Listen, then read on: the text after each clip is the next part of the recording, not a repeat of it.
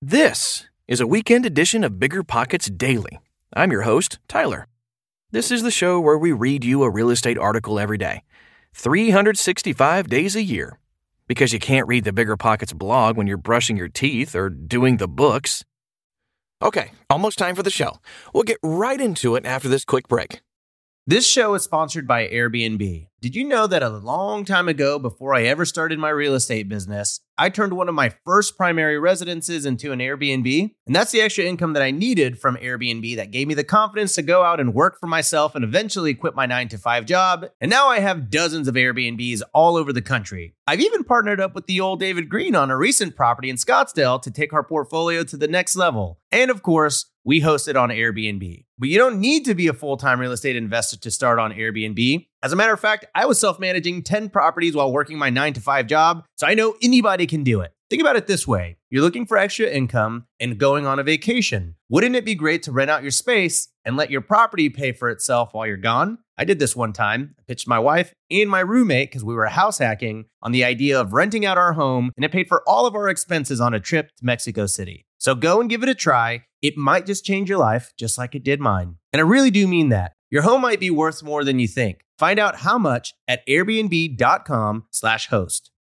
You're trying to close on your next rental, so why is your insurance company dragging its feet? With long lead times and never-ending paper forms, it's no wonder it takes forever to finally get a policy. Modern investors deserve better. They deserve Steadily.com. At Steadily.com, you'll get fast, affordable landlord insurance available online 24/7 in just a few clicks. You can even get next-day coverage, which takes just minutes, by the way, to obtain. And you can do it all from your phone. Steadily was founded by landlords who created insurance products tailored to the unique needs of this industry. It's their sole focus, and that's why landlords nationwide consistently rate them 4.8 out of 5 stars. So whether you've got a single-family, short-term, or multifamily portfolio, Steadily.com can secure the best coverage at the best price to protect your properties. Discover how Steadily can save you both time and money on your rental property insurance. Visit Steadily.com for a commitment-free quote tailored to your needs today.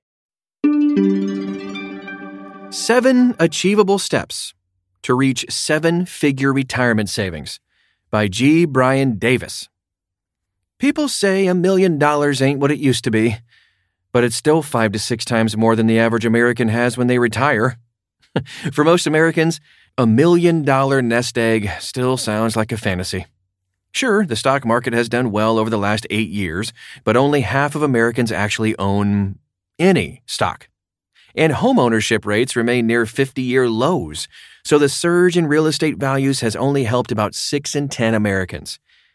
How can the average American break from the trend? What would it take to reach $1 million nest egg? Glad to hear you're aiming high. Here are 7 steps to build a 7-figure retirement savings. Step number 1. Remember, procrastination steals your compound returns.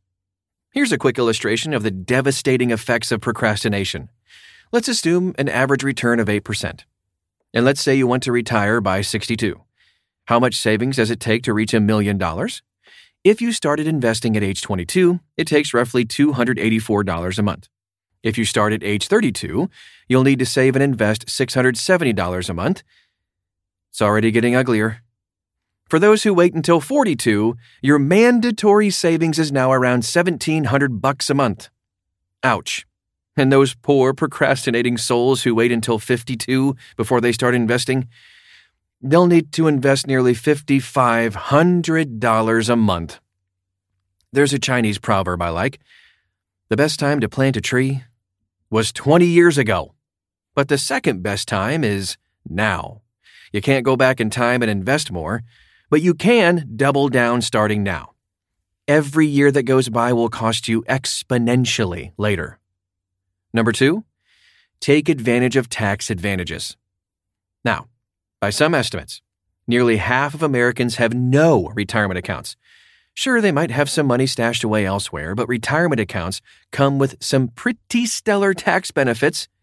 When you invest money in an IRA, 401k, or other similar account, you score an immediate savings of whatever your income tax rate is. Between federal, state, and local income taxes, that can be higher than 50%. To shun these accounts, is to give up that instant return on investment. And that's before the first cent in actual returns is earned. Then, there are employer contributions. A lot of employers offer matching contributions. If you contribute $100, they will also add $50 to $100 to your account. That's free money in the most literal of senses. Many Americans are eligible to contribute to both an IRA and a 401k. Take advantage of them if you can. Also, understand the difference between traditional and Roth accounts. It's not rocket science. In a traditional account, you don't pay taxes on the money this year, but you will need to pay taxes on the returns when you pull money out later. In a Roth account, you still pay taxes on the contributions this year, but all of the returns are tax-free when you pull money out later. You don't need to choose one or the other. Set up both types of accounts and invest in both. Number 3, automate your investments. Be honest. Is your savings the first money set aside when you get your paycheck? Or do you simply save what you have left at the end of the month? Your savings and investments should be the first bill that you pay every time you get paid. Set up automatic transfers so you don't have to think about it. One automated transfer can go to your IRA, another to your Roth IRA, another to your real estate investing account, more on that momentarily, etc. Money that's just sitting in your regular checking account has a way of being spent. That's why it's so critical that you prioritize your investments and pay yourself first. How high can you raise your savings rate? Aggressive savers live on half their income. Challenge yourself to reach for higher savings than you currently think possible. So we have some tips for how to live on half of your income. You can find that link at biggerpockets.com. You'll be tempted to move into a bigger home when you get a raise, or buy a fancier car, or just go out to eat more often. Avoid the temptation. When you get a raise, put most of it right into higher automated transfers to your investing accounts. Avoiding lifestyle inflation is half the battle in this. Number 4, balance equities with real estate. Stocks and mutual funds are great, but real estate has many of its own unique advantages, so balance your stock portfolio by also investing in rentals. Look no further than Ashley Thompson, who reached financial independence in her 20s by investing in rental properties. To begin with, real estate adds diversity to your portfolio. If the stock market crashes, the real estate market may continue doing just fine. Thank you very much. Perhaps more importantly, rental market crashes are very rare. So even when housing values drop, rents often remain strong. That's what happened in 2008. Housing values dropped 25 to 35%. But because so many people went from homeowners to renters, rents held their footing. Rents also rise with inflation, or more accurately, act as a driving force behind inflation. That means that rental properties serve as a hedge against inflation and do not lose money to inflation the way stock and bond returns do. Now, rental properties are more income-oriented than equities. Sure, some stocks pay dividends, but the real meat behind stock returns are usually found in capital gains. Perhaps most important of all, rental property returns are more controllable and predictable than stock returns. An investor can accurately forecast cash flow by anticipating and adjusting for costs like repairs, CapEx, etc. Even better, investors maintain a degree of control over their returns and can even raise values and rents in a single weekend. Number 5, when bears attack, be prepared. Bear markets happen. Corrections and even crashes are a part of market economics, a fact of life for all investments. But as mentioned before, rents tend not to suffer big drops like stock and home values sometimes do. But they aren't the only protection and preparation you'll need. First, be emotionally prepared. When markets turn south, don't panic. If you sell every time the market drops, you're setting yourself up to sell low and buy high. When it becomes clear that the market is in the midst of a correction or crash, consider buying, not selling. The next part of being prepared is keeping a cash reserve. All landlords need a cash cushion to pay for repairs, vacancies, and other costs associated with owning properties. But everyone should have an emergency fund too. That cash cushion will provide some peace of mind, even while your stock portfolio rides the dip. Lastly, remember that market corrections are most dangerous around the time you want to retire. If you're 20 years away from retiring, don't sweat corrections. If you're at retirement age, look for ways to not bleed any of your nest egg during a dip. Consider continuing to work, temporarily cutting expenses, maybe taking a part-time job, doing something fun while you ride out the storm. This too shall pass. Number 6, don't bother trying to beat the market. Take a guess. How many actively managed funds actually beat the market and perform better than stock indexes? 2/3? Half? A quarter? A tenth? Just over 1 in 20, according to a study by Standard & Poor's. That's atrocious.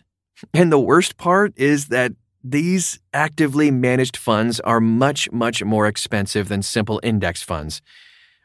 Who wants their investments to lose money to fund managers on Wall Street, especially when the funds nearly always underperform the market? Spread your equity investments between U.S. index funds and international index funds. Within those, balance large, mid, and small cap funds.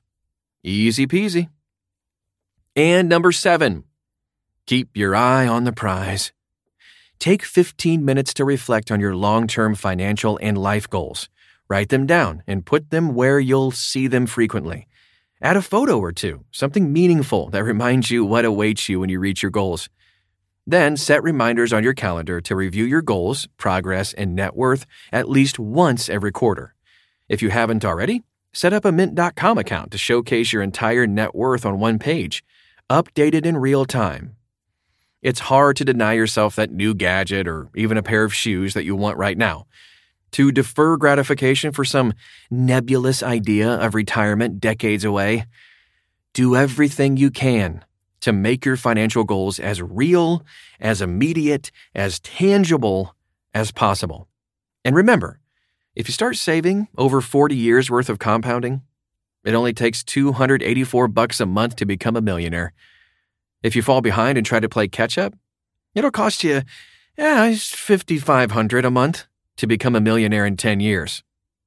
Aim for financial independence, not retirement. Retirement sounds nice, in a vague sort of way. Play a little golf, relax on the beach a little more, maybe winter in Florida, Arizona, am I right? Not so fast. First of all, that dream sounds too vague to inspire you to actually keep your spending low, denying yourself all those shiny things you want right now. And oddly enough, it turns out Bud may have been right when he drawled in Kill Bill that the number one killer of old people is retirement. No, really. It seems like every year a new study comes out showing that people who retire younger end up dying younger. These studies even adjust for those who retire early for health reasons. There are more centenarians in Okinawa, Japan than anywhere else. Know what they call retirement? They don't. Seriously, they don't even have a word for it. They work doing something meaningful and enjoyable and live decades longer because they remain engaged. Set a goal to become financially independent. You can reach it at any age. Just ask Ashley Thompson. And when you do, your options multiply. In retirement, people do less. In financial independence, people can do more. They can do anything they like, in fact. Leave retirement to the decrepit. Aim for that 7-figure nest egg, but do it for financial independence, for fun, to call yourself a millionaire. When you reach it, as I know many of you will, you can happily move on to, well, whatever you want. There you have it. You can find a link to that article in the show description. Sometimes the discussions in the comments section are just as insightful as the article itself.